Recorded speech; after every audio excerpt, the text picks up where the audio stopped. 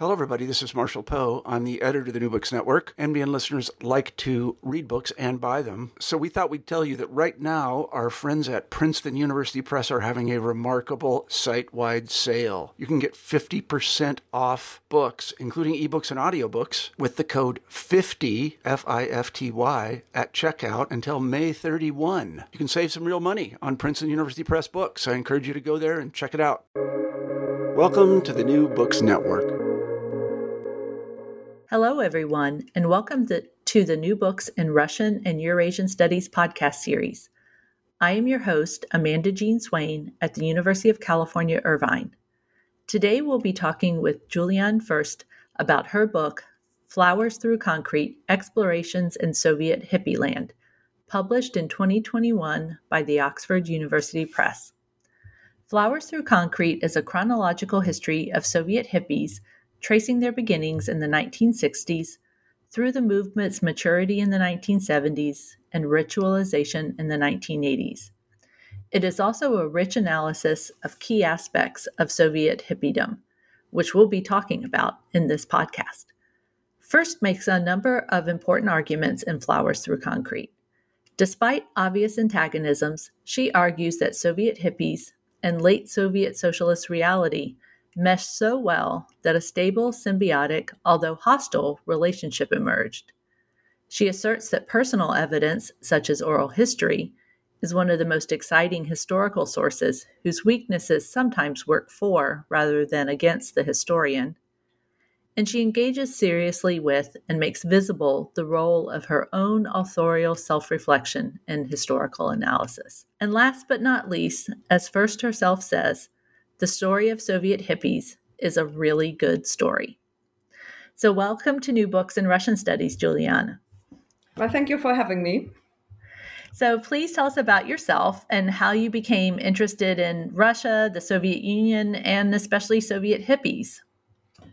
God, yeah. Okay, my name is Juliane Furst. I'm originally from Germany, and actually I have just recently ended up back in Germany, but in between I spent most of my academic career in the United Kingdom, where I went already as an undergraduate and then wrote my doctoral thesis at the London School of Economics, worked at Oxford, and then later in full employment at the University of Bristol, where actually most of the hippie book was written.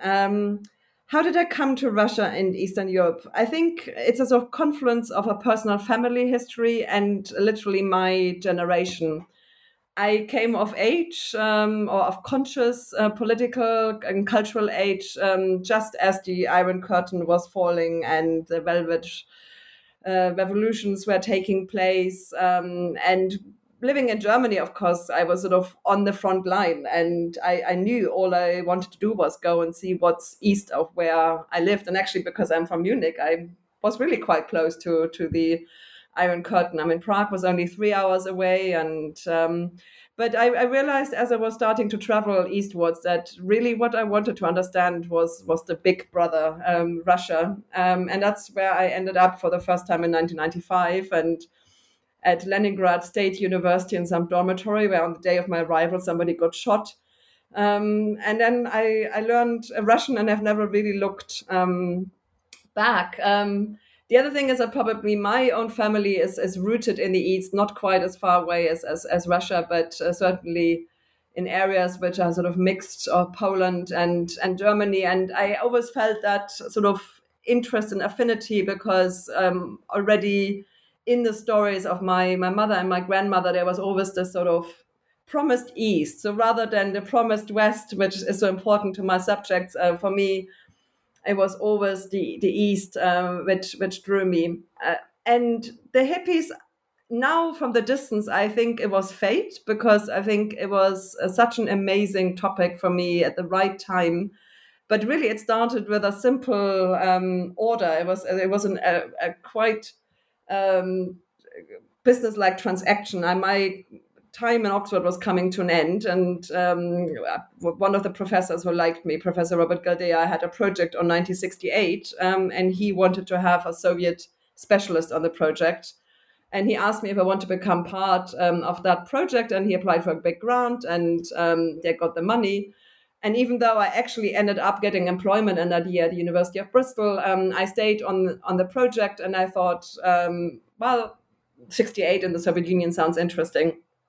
As it turns out, there wasn't much going on in 68 in the Soviet Union, very disappointingly compared to all the other people working on the project. But I found a small note in the OSA archive in Budapest in the Chronicle of Current Events, which detailed a hippie demonstration in 1971. And I was intrigued, and my little did I know that this was the beginning of a 12-year journey to follow and trace these hippies. And really that's how it all started.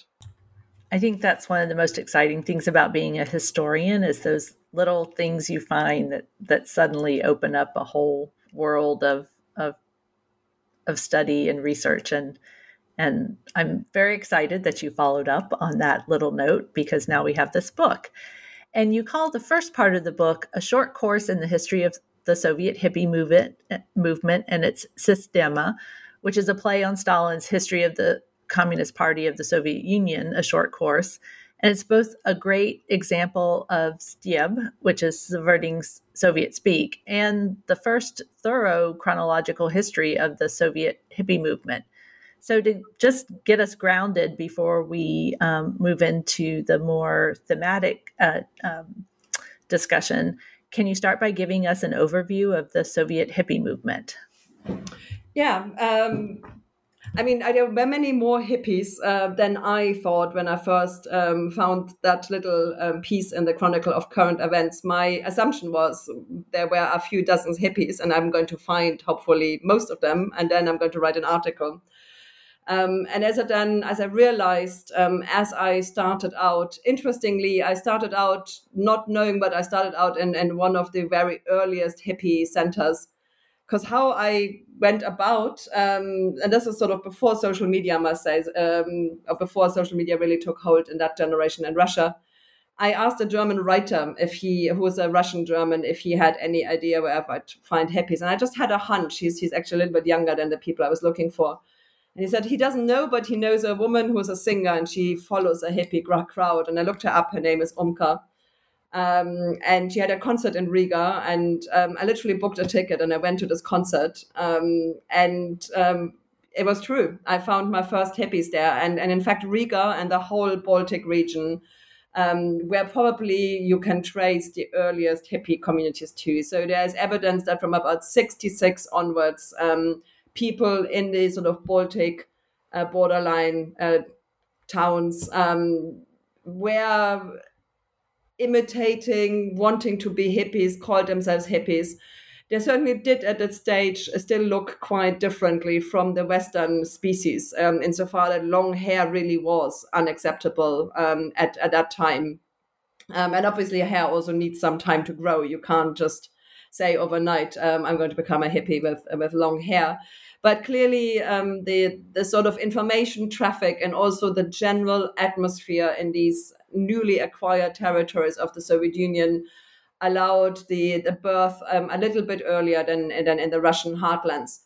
But at the same time, or almost literally a few years later, and then in Moscow, one can date it back to about 1967, you have the first sort of hippie communities assembling, especially in Moscow and also in Leningrad. And I maybe should add that I very quickly came to that problem: what actually is a hippie? Am I the arbiter of who is a hippie in order to carry out this research? And I decided I would basically take anybody who declares him or herself a hippie. So these early communities can sometimes be quite, if you look closer at them, that it could almost be sort of alternative Komsomol organizations. That was less true for the Western fringe, where people were very well informed because journals came over from Poland. There was Finnish television in Estonia. There was obviously radio broadcasting in most of the Soviet Union. But in other places, for example, in Sebastopol, where there was also early hippie community made up of the children of local officers, they had an oath and they had entrance requirements and they had a particular rituals. And so there it sounded a lot more like what they, of course, knew from their own youth with a little bit of a hippie smattering clad on. But it didn't take long. And interestingly, it's the Soviet Union itself which probably was most responsible for educating its youngsters about hippies. Because this phenomenon, of course, in the West, it was a little bit difficult for Soviet people charged with reporting or dealing with youth of what to make of it. I mean, here was a group of youngsters who were anti-material, anti-Vietnam War, to a certain extent anti-American, anti-capitalist. And all of this, of course, smacked like as if they could be allies. And obviously their exterior was not quite to the liking of the Soviet propaganda machine. I sort of don't want to personalize it right now. It was interesting enough that several journalists and several really quite famous journalists were dispatched to write about that phenomenon. And what happened was a couple of really seminal articles, which have been read by a really surprising high number of anybody who identified themselves as a hippie in the Soviet Union. I mean, something like 80-90% of people I interviewed all referred back to that article in 1968 in Vokruug Sveta, called Travels into the Hippie Land. It was written by Genrikh Baravik, who was a big Pravda journalist in New York, and he had help from his young daughter and a friend who were diplomats or journalist children living in New York and who had latched onto the New York hippie community. And unsurprisingly, therefore, the article is, I always call it wistful. It's sort of, it's definitely not negative. It's slightly melancholic. And the gist is, here are these lost youngsters who really do these amazing things. They drop where they sleep wherever they drop. They travel without money. They don't want anything. They're the complete antithesis of the ugly American. And of course, in the end, there's a certain they're completely clueless because they don't have any ideology. They don't reunite with the great left Marxist movement. But overall, you read this article, and it's completely understandable that youngsters read it and thought, I want to be like that. It exudes a freedom and difference, which even I found appealing after so many years. So that comes out in 1968, and then there's a couple of articles following over the years. That's how people learn what it means to be a hippie. And Moscow, of course, being undoubtedly, I mean, the most and foremost city in the Soviet Union, I would argue it is also very, very important for the development of the hippie movement. And partly because there was one guy called Yura Barakov, known as the name Sonce, Sunny Boy, basically. And he started to really become an organizer. And it's interesting. Again, it's a person who might in a different life maybe have become a revolutionary or Komsomol organizer.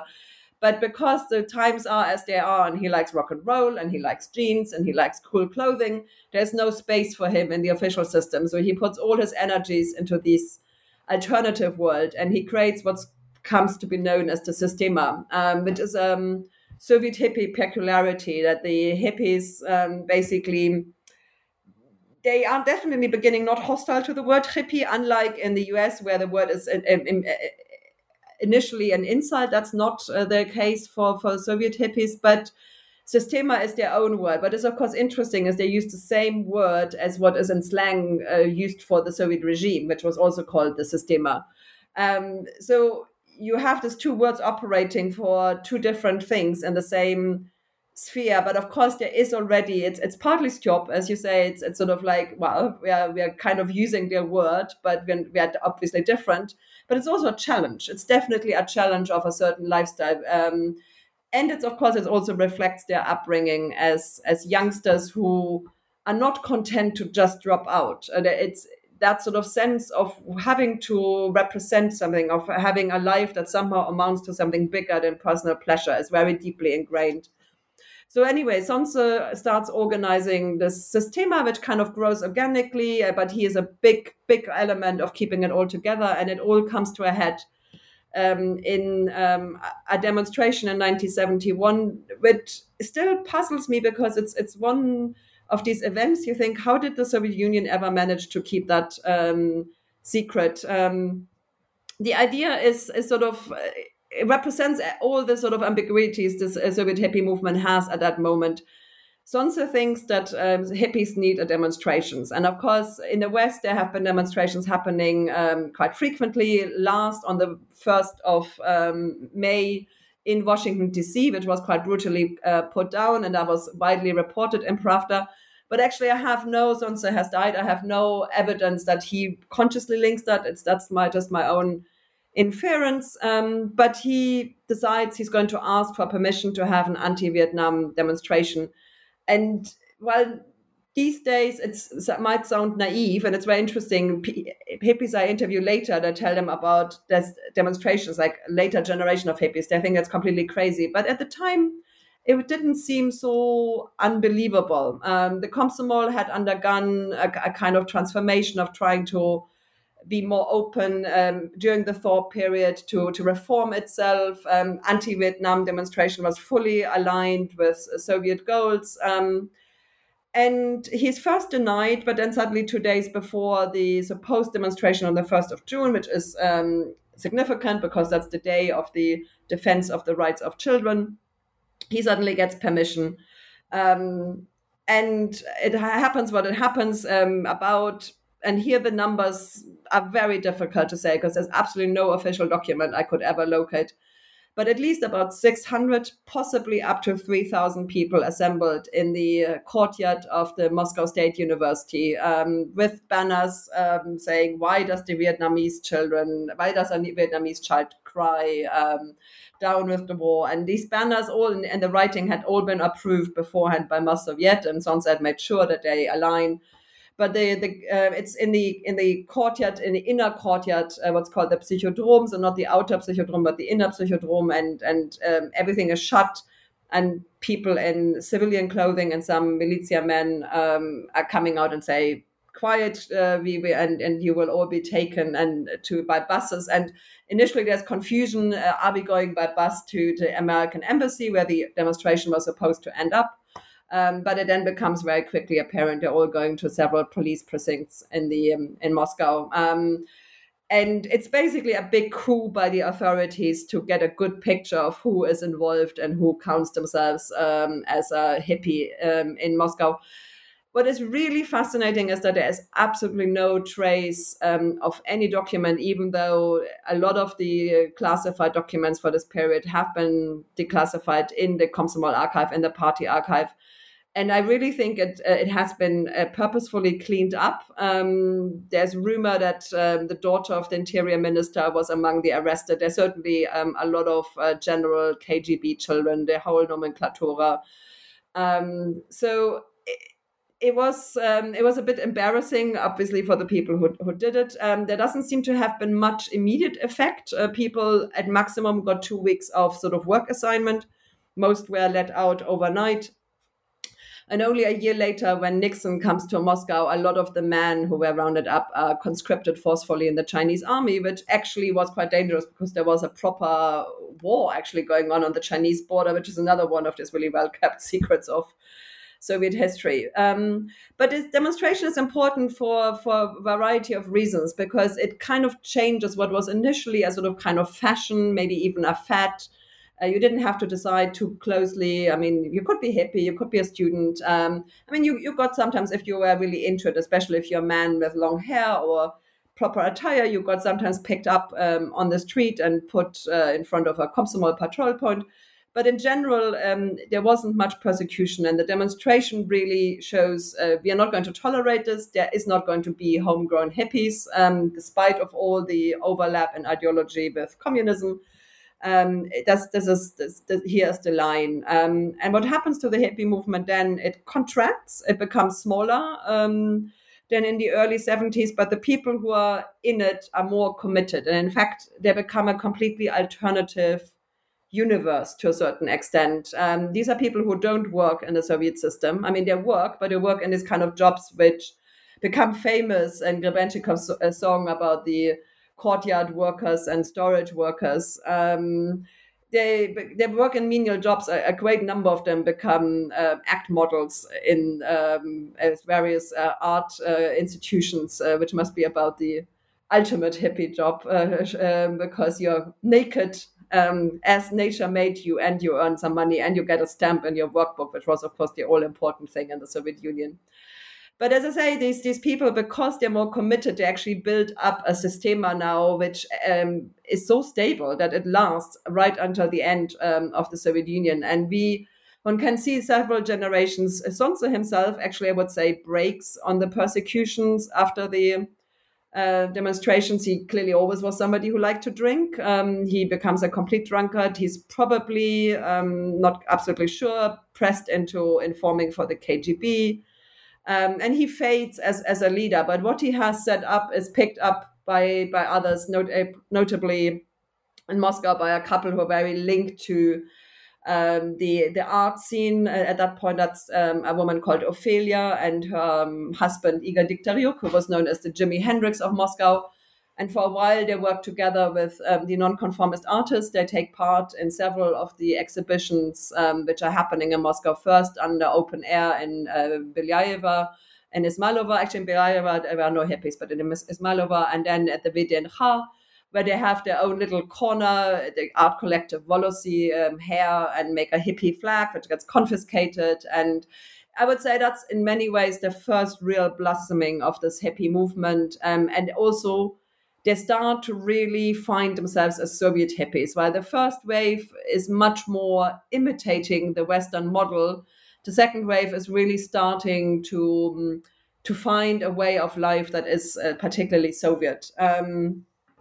They also start to travel, less Ophelia herself, but other Moscow hippies take up traveling as a real ritual. And this is when they start to connect with these other hippie communities, which have been happening for a long time, especially in the Baltic. And they realize that Tallinn is this super happening place and a little bit more relaxed. So Tallinn becomes this kind of hippie capital. They establish sort of summer rituals in the Crimea or on other places in the Black Sea coast. And they become more aware of themselves as their own parallel history. So they start making books with their photographs. They have days which they commemorate, among them the 1st of June. There's also something called the beginning of the season, the 1st of May. And they really have this travel routes. And they very much know we are many. We're not alone. We're not alone in Moscow. We're not alone in Leningrad. We have a systema. And that, I would say, comes to its second flowering in the end of the 70s, when they established a permanent summer hippie camp in Gaur, which is near Riga in Latvia, and which lasts also for about 10 years every year. And thousands of people come through, somewhere around 2,000 or 3,000 each summer. And it, of course, becomes a complete hub of exchange of information, but it also shows you can live a different life in the Soviet Union. It becomes a sort of kind of beacon of otherness. And while the numbers, of course, remain small in the Soviet Union as a whole, I would say probably around 25,000 committed hippies all across. They're so visible, and they of course have friends then in their hometowns who are less committed, and these friends have friends, and one can sort of see how the whole Soviet society kind of hippifies a little bit. So the hippies never become mainstream, but the Soviet Union becomes a bit more hippie-like. So the attire of the what was absolutely impossible in the late 60s, the big bell-bottom trousers, the long hair, the shirts with the big collars, the flower patches, all of that doesn't, of course, go straight into the mainstream, but if one looks, it becomes much more accepted. And by the end of the 70s, most creative people like filmmakers and journalists, they actually also have long hair and bell-bottom jeans. And the hippies are still always a little bit more colorful. And as I say, they remain this sort of kind of alternative society because they really try to minimize the contact they have to the main system. But as we will discuss, I'm sure, there are many, many points where one can see that they're still very much part of it.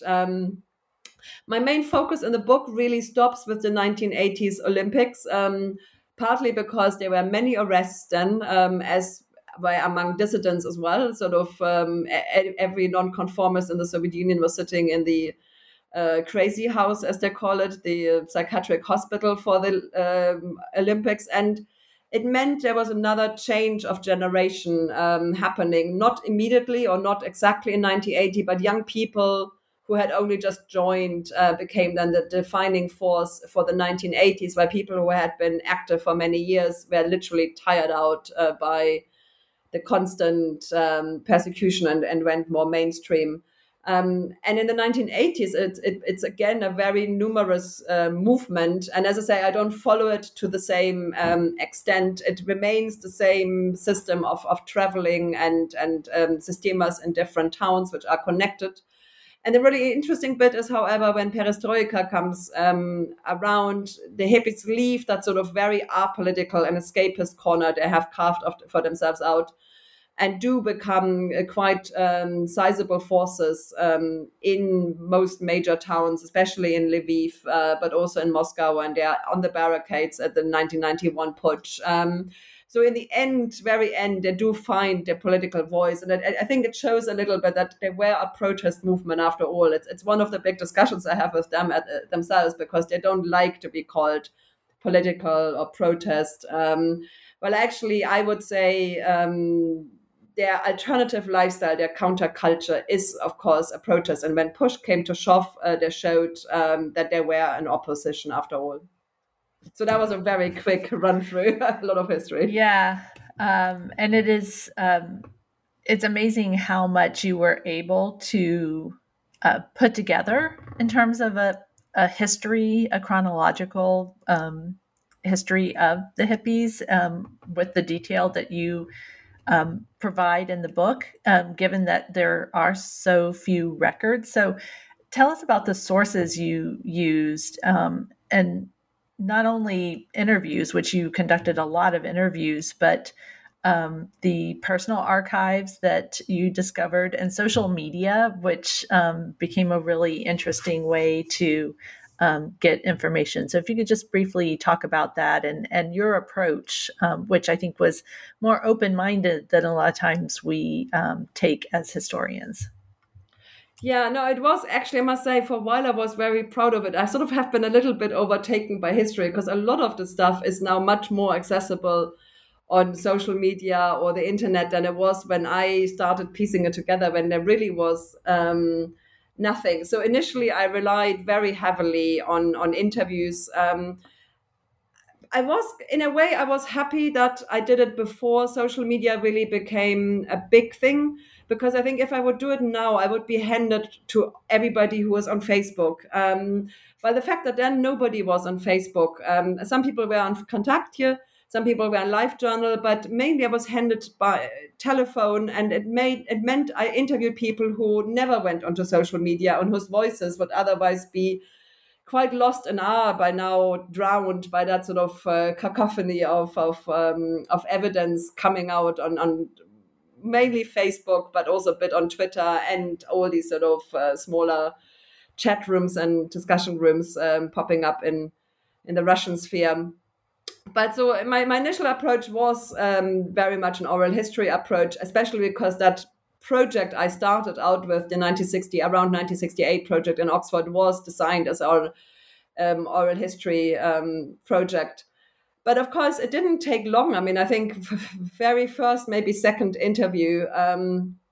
Actually, they're interesting. The very first interview I did with a guy called Dan Kaminsky. And the first interview, he stood me up because he got arrested in a shop. So we then met, and he told me the story that he got arrested, and he put it down to the fact that he had long hair and policemen were suspicious of him. Later on, I learned that he was still a big drug user, and that probably he did do shoplifting, and there probably was a reason why he got arrested. We talked very long and very interestingly, and all he gave me was about 3 very heavy black cups of coffee. So I came out of the interview completely wired. But the story, I mean, that first interview, of course, he told me a lot of stuff which were interesting about his life and hippiedom in the early 70s.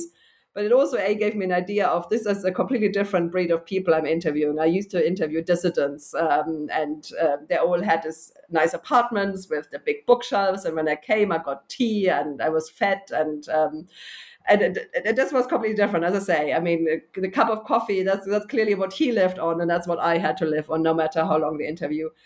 And the fact that, of course, he stood me up because he got arrested, it was so, in many ways, and now thank God, it was so typical, of course.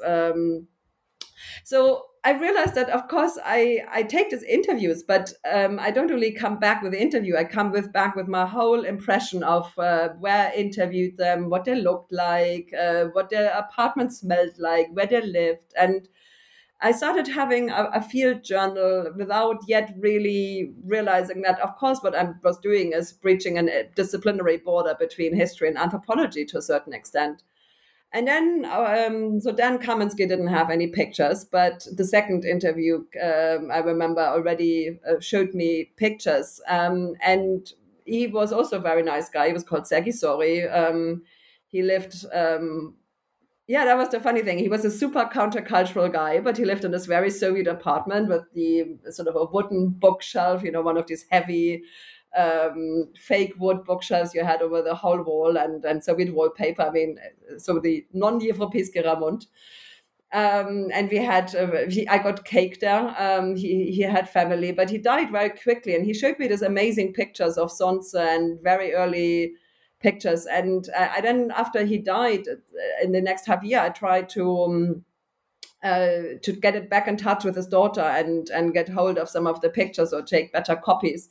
And I couldn't. They had all disappeared because all I had was a mobile phone number and nobody knew where they went, and they left the apartment. And I realized that there was other stuff which needed preserving, and especially if I wanted to work with it, I needed to have better access. And so I started a sort of sideline, which collecting archives, hippie archives, which I deposited in the Wende Museum, which is in a different story of how that happened, but they were basically open to that.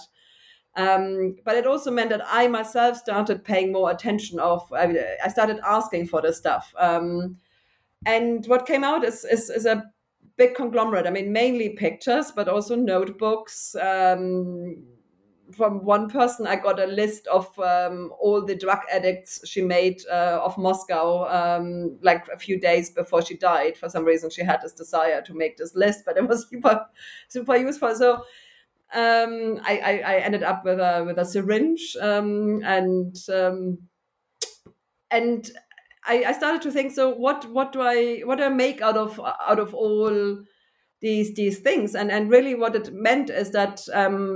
I started to what I do now. I wanted to tell the story of, like, what did they tell me, and how did this present situation of what I saw and how I encountered my interview partners, how did this affect of how I approached their testimony? And I wanted to basically make transparent that moment of when I take the interview and I make an analysis and I write a sentence, why do I come down with this analysis and what other factors are influencing it?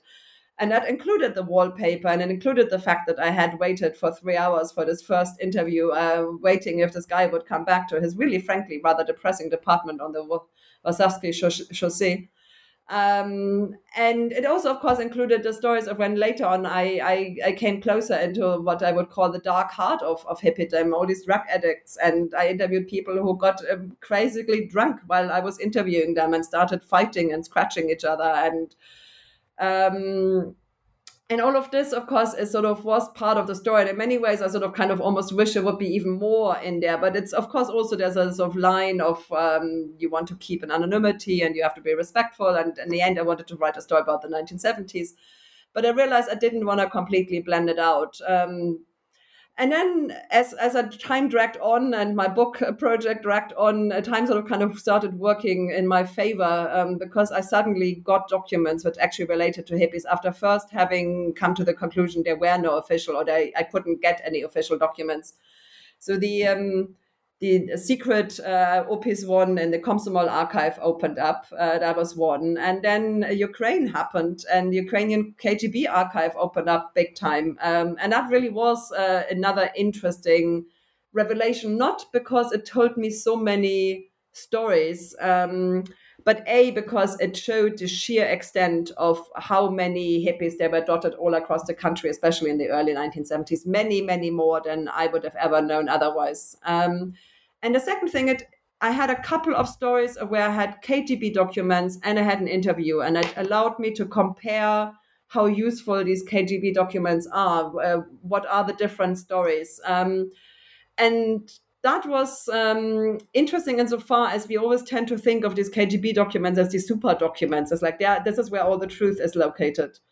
And I had one story where I really had the interview with somebody and this exact same story in the KGB document. And what was interesting was they misspelled the name of one of their main sources. And you think, like, this is the KGB. And they're misspelling the name of their source or of one of the main protagonists, who then my interview partner said actually he was the KGB spy, or he was the source, which I couldn't verify, and therefore I didn't sort of really include. But it showed a whole lot of other discrepancies, and it suddenly makes you realize that this sort of same, I have this enormous scrutiny towards my oral history sources in terms of veracity, but also in terms of really trying to decode the subjectivity. But actually the same applies for these KGB documents. Clearly somebody was writing that up who couldn't be bothered to look up the name, and it was clear they so wanted to make that look like a successful operation, while the result, the actual story coming out of the hippie, was actually much more nuanced. They wanted to prevent a hippie wedding, but in the end the wedding did take place, and some hippies did come to the wedding. I mean, it wasn't quite as big as it was planned, but it definitely showed a bit of a more interesting interaction and dynamic between repressive organs and that kind of alternative life. So I ended up actually in the end, it did not end up being an oral history. It ended up a really, really mixed history. And I think the biggest innovation really was that I tried, at least in some chapters, to be really transparent about my crafting history and how my own experiences and possibly even my own background, which we discussed right in the beginning, kind of informed to what kind of conclusions I came. Yeah, we'll talk some more about that when we talk about the chapter on hippie women. But I'd like to start with the first chapter that you have in the second part of the book, which are more thematic, and that is the chapter on ideology. And it does seem odd to talk about hippies and ideology because, of course, that was something that hippies were rebelling against. But at the same time, you, as you pointed out, that there was this kind of conundrum that a lot of the things that hippies stood for and that they adopted from the West or from the hippies that they were modeling themselves after, this anti-capitalist, anti-materialism, came perilously close to Soviet ideology, despite their Western origins. So how did the hippies define what it meant to be hippie while still trying not to fall into this overly defining themselves? And how did they do that in relationship to Soviet ideology and the Soviet state? Yeah, I mean, that was the hardest chapter to write, actually. It took me absolute ages, and because there were so many contradictions. But the eureka moment actually came, and this is, it's not in the book, but I'll tell you now because we are following the theme of sort of my own subjectivity there. I lived for a while in the States, and I went to Woodstock, obviously, but I actually the concert wasn't in Woodstock, but I went to the art colony in Woodstock, whose name now escapes me. There's several art colonies, but it's one of them that sort of was very active in the early 20th century. And I read that they did all these experiments of going around with no clothing, etc. And of course, it suddenly struck me, basically they did hippiedom before hippies. And where did that all come from? And I realized that actually, if I look for a common root, I go back to sort of 19th, 20th century ideas. On the one spectrum, really quite hardcore communist political ideas, but also that sort of kind of idea of reforming life, which of course in Germany and especially was very prominent, the sort of experimentations of how to free the body as well as the soul, as well as the spirit. And they were all left-wing, and they all have a certain kind of common root. And I suddenly realized it's really bizarre that basically what's happening in the Soviet Union when the hippie idea came over is that you had two different branches of this kind of left-wing lifestyle reformist idea meeting each other, having completely developed differently over the years, and now suddenly they have to make sense of each other. And that is sort of where this idea of this hippiedom as a boomerang kind of came about. That I ended up arguing that in many ways, of course, what's happening when sort of the Western idea of hippiedom comes back is a kind of bastard version of a revolutionary ideology comes back, and that, of course, is partly, of course, of why the official system in the end feels so threatened. It's also, however, I think one of the explanatory models of why hippiedom had such a great success in the Soviet Union, because even though there are later punks and there are, and in some parts of the Soviet Union, very prominent, and there are hip hoppers, etc., really the success of the hippies is unmatched. There was something in that ideology which chimed really well with Soviet socialist youth. And I think it is because in the end, a lot of the higher ideals are prepared in Soviet education. The sort of idea that somehow you stand for more, that you are kind of cosmic, that your life has to have purpose. Also, the idea of innocence, the celebration of children.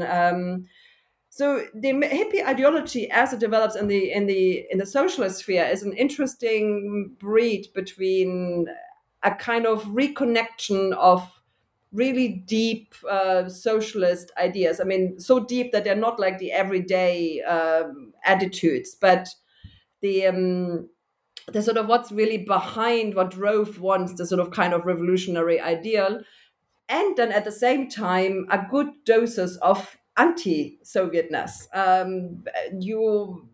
And this is, of course, in the Soviet Union, everybody was defined. Like wherever you went, you had to write your short autobiography of like, this is my father. I mean, in former times, you still had to say, this is like, I'm a peasant or a worker, or you had to sort of anchor yourself in all these different points. And the hippies completely acted against this, and they became undefinition or indefinition was their hallmark. So you had this sort of kind of funny two poles. On the one hand, the sort of long left-wing liberationist, individualist tradition, and on the other hand, the sort of very immediate anti-Soviet reaction. And what is interesting, it basically allowed a broad enough church that a lot of people could find themselves for a very long time. And of course, in their way, in their indefinition was their strength. The fact that there was absolutely nothing in hippie ideology which was ever really cut in stone in the Soviet case. And therefore it meant that a whole lot of different people could adhere to the Soviet hippie idea without being challenged too strongly. So you had people who, and in later life you can see you have people who actually were quite nationalist, as well as people who were basically kind of part of the new left. But the church was sort of broad enough because it remained so vague between these two poles. But I think you're already getting a sense of why I found this chapter so hard to write, because I found it was a lot of mental acrobatics. And it was very unfair because the hippies refused to do this mental acrobatics. They're completely unfazed by all these contradictions. The fact that they love America, but they're, of course, against the Vietnam War. The fact that they actually are Soviet patriots who think that a Soviet army is a glorious thing, while at the same time they claim that we be pacifist. All of these contradictions, they couldn't be bothered less by. But I was really troubled. I tried to make sense of it. So that actually kind of leads well into your next chapter and the next question, which is about kaif, and that hippie life is about kaif. And the simplest explanation is that kaif is like a state of high, but that's really too simple. So explain kaif for us, and what that meant, what that looked like, and maybe also address the issue of drug use among Soviet hippies. Yeah, so Kaifes is a really interesting term because it is super prominent, but it is the one term really that has absolutely no Western connotation. So in many other areas, you see that Western influence, but Kaif is a Russian term. It was used already by Dostoevsky, but it really comes to prominence in the late 60s with the hippies. It's an Arabic term, and it denotes the kind of pleasure you experience in paradise, and that can include a sexual pleasure. It's mostly a pleasure of the mind and the spirit. It can also be ecstatic, and in all these different facets, it gets taken into the hippie vocabulary, and every hippie had their own kaif. So I think initially it was really definitely related to the sense of community, to the music, to that sense of difference, and then over the years it became more and more associated with the drug usage without ever losing any of the other connotations. And I came to it actually very early on. I wrote an article which preceded the book where I argued that the hippies are better understood as an emotional community, partly because I was struggling so much on that ideological side. And I was like, I couldn't really put under one banner, but I realized that the feel they seem to have experienced in that period was very similar. And this is also how they're finding themselves now on social media. What they do basically is they're evoking that feel of traveling, of taking drugs, of being together, of listening to something. A lot of it has to do with the language. It's heavily influenced by the slang. The slang itself is the feel. And all of that basically used to run along the word kaif, even though they now, interestingly enough, don't use it anymore. It's one of the few words which has gone out of fashion, having been so prominent.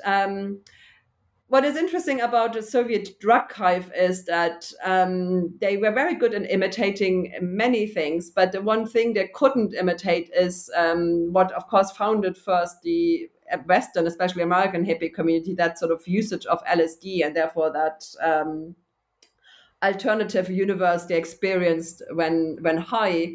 And I think it shows the sort of ingenuity. There actually was later on some LSD floating around because somebody had access to LSD produced in the Serbsky Institute as psychiatric experimentation. But even then, people didn't really latch onto it too much. They had already created their own homegrown varieties of achieving kaif. And basically, they're in three different categories. One is cannabis in all sorts of forms. The second one is opiates, especially initially morphine, which was quite easier to get in the Soviet Union, sometimes without prescription, sometimes with some scam. And the third of mixing all sorts of amphetamines in official prescription drugs together. That was definitely true of ephedrine, which was a common cold medicine, and which both taken on its own or taken in a certain mixture produced a high. What I found interesting is that the high people describe is very similar to the high of an LSD trip, even though the substances are actually quite different. And I think there's certainly a lot of awareness of LSD. There's certain awareness of what the hippies saw, this sort of, especially the sort of intensification of color. And I think that's literally projected onto the drugs which were available.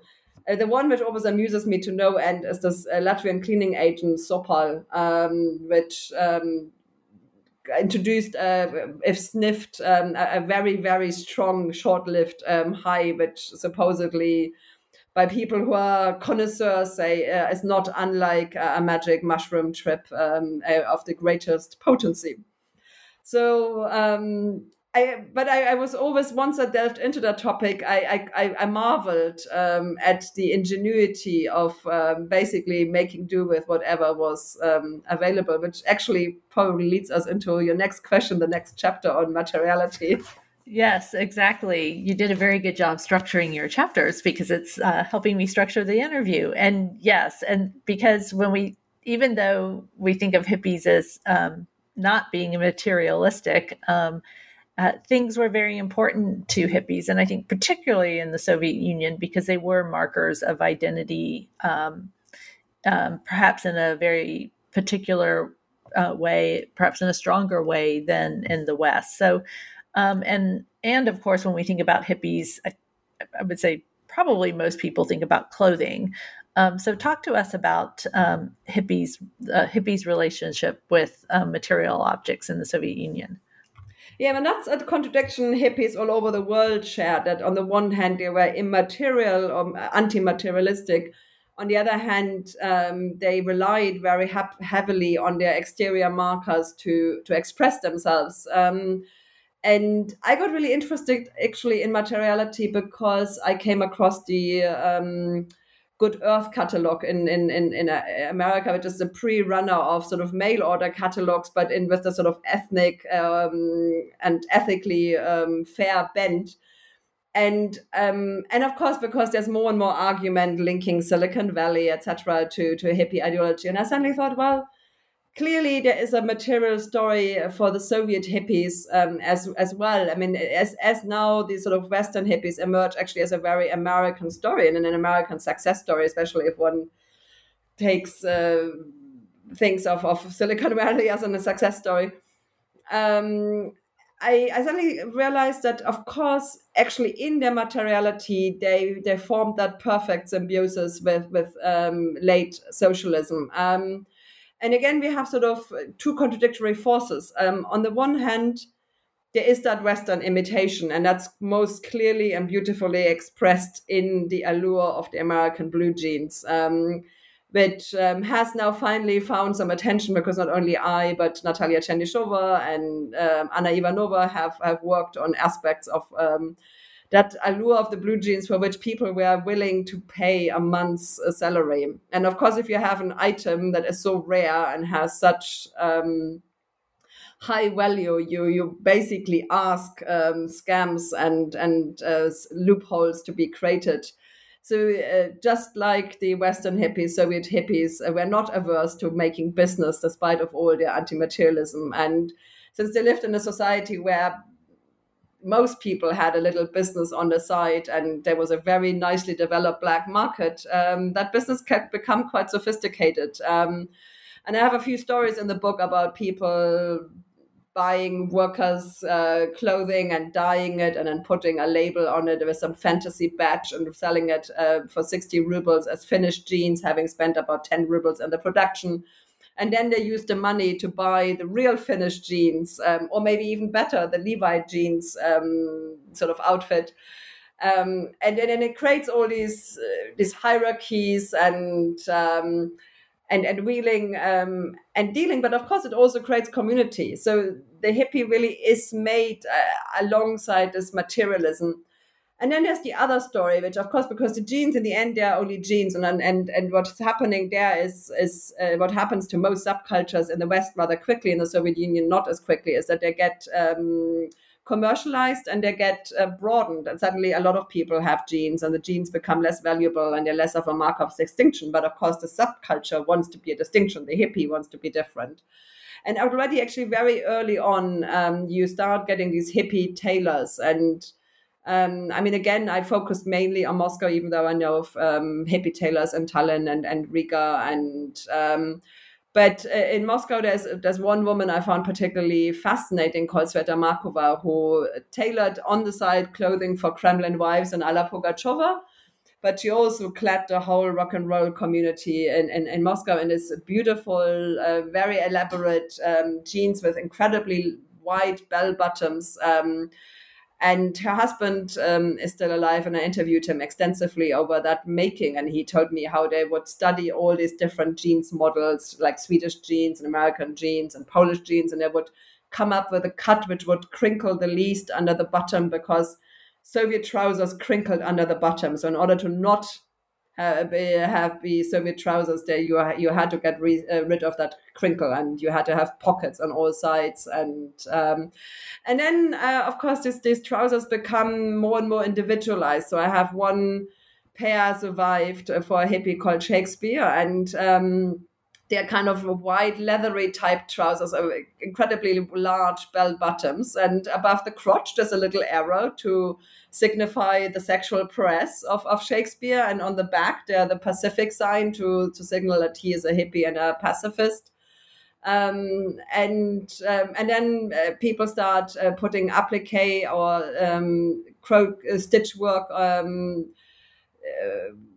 quotations from Bulgakov I've seen on jeans, and out of this develops actually a whole couture, and this whole couture is perfectly suited to the needs of the late Soviet Union. So the hippie attire are bell-bottom jeans, a shirt, usually batik. Sometimes it's a shirt taken from the psychiatric hospital where lots of people were incarcerated and died in order to remake it. And then, of course, you had to have a bag, and you had to have a small bag for the internal passport, because that you always have to carry around.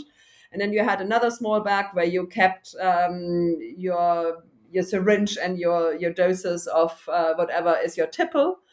And then you had a larger bag, which was for traveling, so you could have like one spare shirt. But to have more would again be seen as indecent.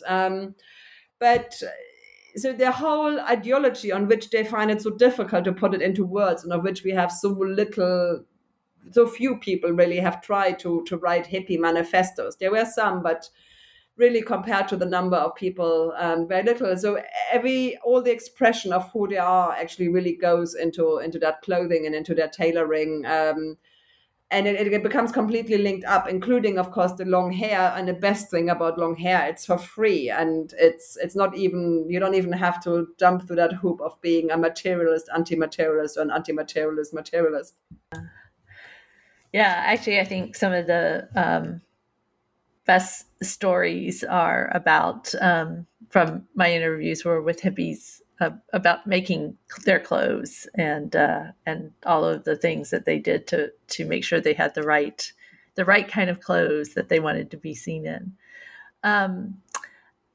The darker side, as you said, there are definitely dark sides to the hippie movement, drugs being one, and the other you address in your chapter on madness. And you argue that, as the Soviet hippies make clear, madness was a weapon as well as a sentence. Describe how the Soviet state used psychiatric treatment against hippies, and how the hippies used their own quote unquote craziness against the state. Yeah, so I mean, it's an interesting confluence, and it's an interesting adaptation of what was obviously originally a Western import to the Soviet conditions. So hippies did not like to go to the army, and I mean, not avoiding conscription was a big issue in the Western hippie crowd as well. But in the Soviet Union, it was compulsory for everybody, so it wasn't even like about being in the wrong part of the lottery. And at the same time, you had a tradition started already earlier of defining schizophrenia in a particularly broad way. And it's sort of a bit difficult to trace what is the chicken and the egg. Was the schizophrenia defined in that broad way in order to allow the incarceration of dissidents, or did the incarceration of dissidents happen because in psychiatric hospitals, because there was that particularly form of sluggish schizophrenia pioneered by Professor Sniezhevsky at the Serbsky Institute, who was actually a respected psychiatrist, and by all accounts, there are a couple of memoirs from his co-workers. He was he was convicted of the righteousness of his theories. So it's a very complicated process of who is acting and what faith there. But basically the fact was that the Soviet Union had a much wider definition of schizophrenia than in the West, and they especially had that sluggish schizophrenia, which was defined as a schizophrenia hidden but present even without symptoms, which of course allowed a diagnosis for almost everybody. And since basically Khrushchev had stopped the practice of incarcerating political prisoners and political dissidents into prisons, from about the mid-60s onwards, there is a trend of increased incarceration of dissidents in psychiatric hospitals. There are cases even beforehand in the 1930s, but really that's when it starts.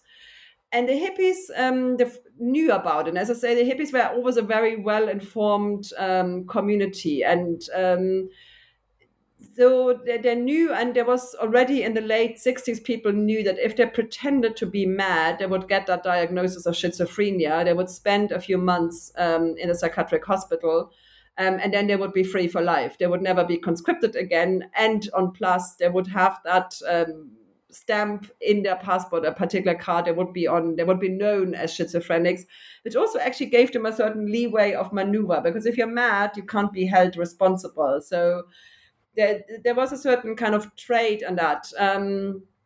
And people start basically trying to get that diagnosis of schizophrenia in all sorts of ways. And I cite a few examples. I have this hippie in Lvov who was a very beautiful hippie, and he liked to paint his face, and he just basically went into full hippie monture into the Voyenkomat, into the recruitment office, and said, "I'm here." And they're like, "Who are you? Are you abnormal?" And he got the diagnosis of schizophrenia there and then. And I start the chapter with a more dramatic story of somebody actually shooting up ephedrine right on Gorky Street, and the ambulance comes and he gets collected and he gets schizophrenia. Sometimes people get pathologia, not schizophrenia. Now my hippies are discussing my book at the moment, and there are many more stories coming out. So there's also a few people who come in and say, "I really want to go into the army." And they're like, "Why do you want to serve in the army?" It's like, "I want to kill somebody." And they get schizophrenia too. So there are many routes to the same result. And then until 72, it was quite harsh. You had to sit for about half a year in the psychiatric hospital, and you were quite often forcefully medicated, but experiences vary. Later, it comes down to almost only 6 weeks. Really, there is almost no male hippie who is committed, who has served in the army. It was the absolutely rough and ready route to evade. And of course, as I say, there were many people in these psychiatric institutions deemed insane by the Soviet state, who were just very different. And then, of course, I mean, it would be wrong to say that was only a Soviet problem, because the war over psychiatry was fought at exactly the same time in the 1960s in the West. There was more of an open discussion, and therefore you had, for example, the anti-psychiatric movements, which claimed for open asylums, especially in Italy, but also in France. While, of course, in the Soviet Union, they turned more and more into enforcers of a certain kind of repression. And of course, the flip side of having this diagnosis, of having achieved that freedom of being mad, was that you could be collected at any state from the street and incarcerated at the will of the state for your own safeguarding. But of course, it happened to be always on Soviet holidays, when Nixon comes to Moscow, when the Olympic Games happen. So there was a certain loss of freedom as well. There was certainly a certain loss of citizens' rights, as few as there were in the Soviet Union. Yeah, and I know, as I'm sure you've heard, that it wasn't a stay at a resort in a Soviet hospital, and there was quite a bit of mistreatment and, as you said, enforced medication for those who were particularly incarcerated over the course of their lives when they would get picked up. So the last chapter, Gerla, I can honestly say that this is one of the most intellectually exciting book chapters that I've read in quite a while. And what started as an attempt to make visible women in the history of Soviet hippiedom became, for you, an experiment in writing the role of the historian in historical analysis. And I found this just a really wonderful chapter. So talk to us about both women in the Soviet hippie movement and about how you approach telling their story. Yeah, thank you for the compliment. It's definitely my most personal chapter, as you have pointed out, and therefore it means a lot that people think it worked out, because it was an experiment. It was also a certain amount of risk, because it can also become very banal if you write yourself into the story. I mean, initially, I found it very hard to find women. I was handed, I had a woman very early on in Riga, but then as I hit the Moscow circuit, I always asked, and were there women? And like, yeah, there were lots of women. There were half women. There were lots. We were equal. We were girls and boys. And then I said, so can you pass me on? Who was there? And then it would turn out didn't remember their names. They remembered the names of all their male friends, and they didn't remember the women's names. And I think Terje Tomisto, who made that documentary film about Soviet hippies, she had the same problem, that she really wanted, she's a female filmmaker, she really wanted to tell a story that showed men and women, and she ended up with a very lopsided cast of protagonists who were men. So initially I kept that chapter because I felt like I have to counter that head on, because if they are so hard to find, the only way I have to make them visible is by giving them a special place. And of course, the frustrating thing was that I very early on realized there were some really significant women in the movement who really pushed it forward and made it survive over time. This woman, Sveta Markova, who I mentioned, who was this big tailor, and she got expelled in 1974 from the Soviet Union and ended up in California. And before I could find her, she died of breast cancer, so I only found her husband. And then Ophelia, who was her best friend, who had died in 1991 of drug overdose, but nobody really knows, because she died in the flat of one of her friends, and they were so afraid of her death that they threw her into the river and didn't tell anybody, and she was only found 3 months later. And it was one of these badly guarded secrets of the dark side of Soviet hippiedom, which everybody whispered to me in the corner, but only later on somebody actually went on record and told me the story. But and then there was the daughter of a diplomat called Masha Stadnitzer, who came back, who clearly figured very prominently in the beginning, was completely forgotten. So I started out concentrating on trying to reconstruct the story of these women in particular. And because the book is sort of both a big, broad history and then it's thematic, there are very few figures who come out really in a chronological order. But I made a point to really give these women a chronology. And I started that right in the beginning of the book. And then as you know, the book dragged on. I spent 12 years on it. I had children. The times went on.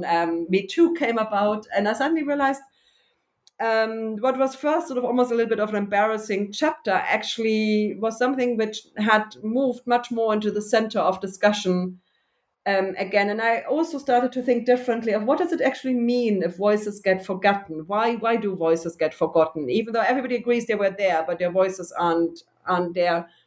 And then interestingly, demography kind of worked, I don't know if in my favor, but it certainly did its bit, because Russian men don't live as long as Russian women. And while initially I only found men, by the end of my book, there are more women around than men these days. And if you see who is populating the social media channels, that's at least 60% women. So their voices kind of came up from the underground by sheer elimination of the voices which were sitting on top of them. And all of that, basically, I thought I want to write all of this in this chapter. I sort of want to combine it with that historical analysis of how did women experience hippiedom differently, who were these hippie women movers and shakers. And that basically ended up me writing myself and my personal ideas, and especially that sort of clash between me and my view. So on the one hand, I felt that great affinity to hippie women because I'm a woman. We immediately established a sort of kind of female rapport quite often. which was different to the rapport I established with men, which could also happen, but it was on a different level. And especially once I started going with children to Russia and doing interviews, it really was there. And on the other hand, I was this Western woman, and I couldn't hide it. I had Western ideas about what it meant to be equal or emancipated, and they were not shared with my subjects. But on the other hand, they also felt that they were emancipated, even though they would wash the jeans of their male friends and they did the cooking at the hippie camp. And then there were the stories, these really dark stories coming out of, there was violence. Of course, there was violence. It's a society which lived, practiced free love, and free love, what is free love for one is sort of kind of coercion for the other. And the coercion could be just a kind of moral coercion. This is how hippies do it, or it could be outright rape. And all of this I basically packaged together in this chapter and try to be true to all these seemingly disparate strings of thought and evidences, and was hoping for the best, that something kind of halfway intellectual and logical would come out of it. And this is why I'm really happy when you say you like that chapter, because I didn't in the end answer all my questions. I didn't iron out all the contradictions I found. But by putting them on paper, I felt it was the most honest chapter, honest piece I've ever written. And I also wrote something which, of course, goes most into the intimate sphere of my protagonists. But I hope I've done it in a way which doesn't mean it feels like a violation. And because I felt that very keenly, and I felt that, of course, again, very keenly because I'm a woman, and now I'm a woman on social media, and I see how women are treated on social media. And how do you get at a woman at social media? You immediately go into her sexuality, you go onto her exterior. So all these mechanisms which I kind of observed, I found played out as my own social sphere was changing. So as I said to you before we started recording, at the moment, a group of hippies is translating my book via a translation machine and discussing it. And they're now at the chapter of madness, and the next one is going to be Gala. And I'm kind of really interested, also a bit worried. This is the first time they're going to see it played back. And this is, as I say, it's the most intimate chapter for me, but it's also the most intimate chapter for them. Yeah, and I think that it's also a really fascinating experience to have your subjects expressing their own opinions on your work about them, and which is a very vulnerable position as a historian as well, and as we were talking about earlier. So but I do encourage everyone to read this book, because it is a really good story about hippies. And it is also, I think, a very excellent work of historical analysis. And I certainly enjoyed it. And Juliana, I really appreciate the time that you've given us to talk about this book. And I've been looking forward to reading this book, and I'm excited that it's out. And I know you are very happy that it's out, because it has encompassed a large portion of your life. But I'd like to ask you, in closing, what you're working on now. So, I'm in the very beginning. I'm still recovering from writing this book. But I realized that in the end, one of the questions which was always looming over it was, so what happened in the end of the Soviet Union? And I realized that I find that perestroika is the most under-researched and yet most key period, really, of where both the past gets distilled and the future determined. But I also really enjoyed writing stories and recovering stories which otherwise might be lost. So the new project is titled Perestroika from Below.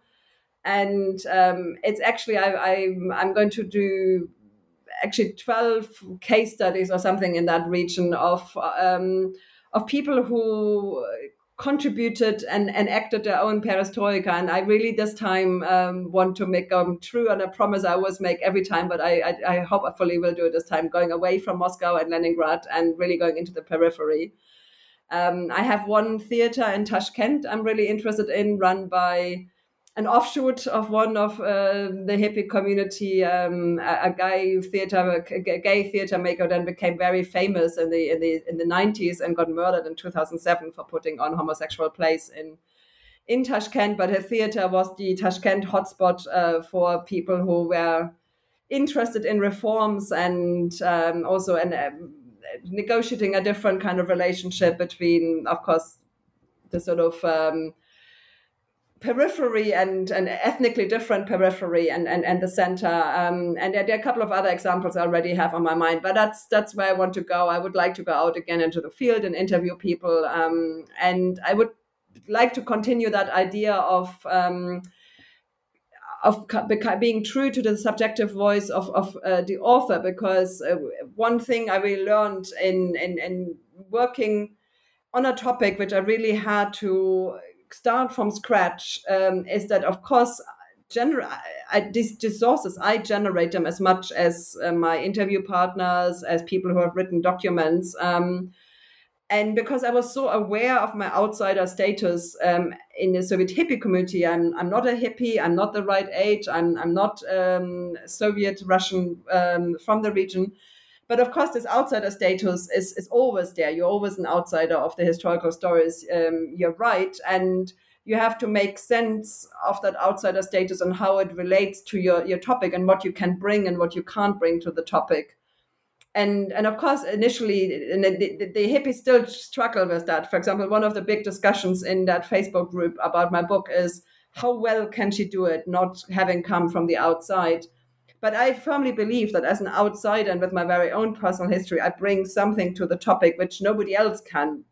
Like everybody is every book is unique, every approach is unique. And in a way, the reader deserves to know a bit more about this uniqueness of the interpretation. And I would like to be more open about it. So I would like to continue that as well in that new project. And I'm even thinking of doing something maybe completely different, of actually looking into my family history, and what is my experience as a Soviet historian I can bring to my own personal history. But that's a very far off side project. But that, of course, is the logical conclusion of that.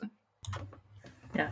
Well, these are exciting projects, and I look forward to hearing about them as you're working on them and reading the book when the book comes out. So thank you again for this conversation. And I really appreciate your time, and I appreciate the book. So thanks so much. Well, I would like to thank you. And I also I should say here, and I want to say that in the podcast, is that, of course, one part of my story are the Kaunas events of 1972. And I completely relied on your work there as a guide and an interpretive source. And so you're part of that book and part of that story too. Well, I'm glad to be a part of it because I agree. Researching Soviet hippies and interviewing Soviet hippies has been quite a world to enter into. So I'm glad that I'm also part of your story. Thanks so much. Well, thank you so much.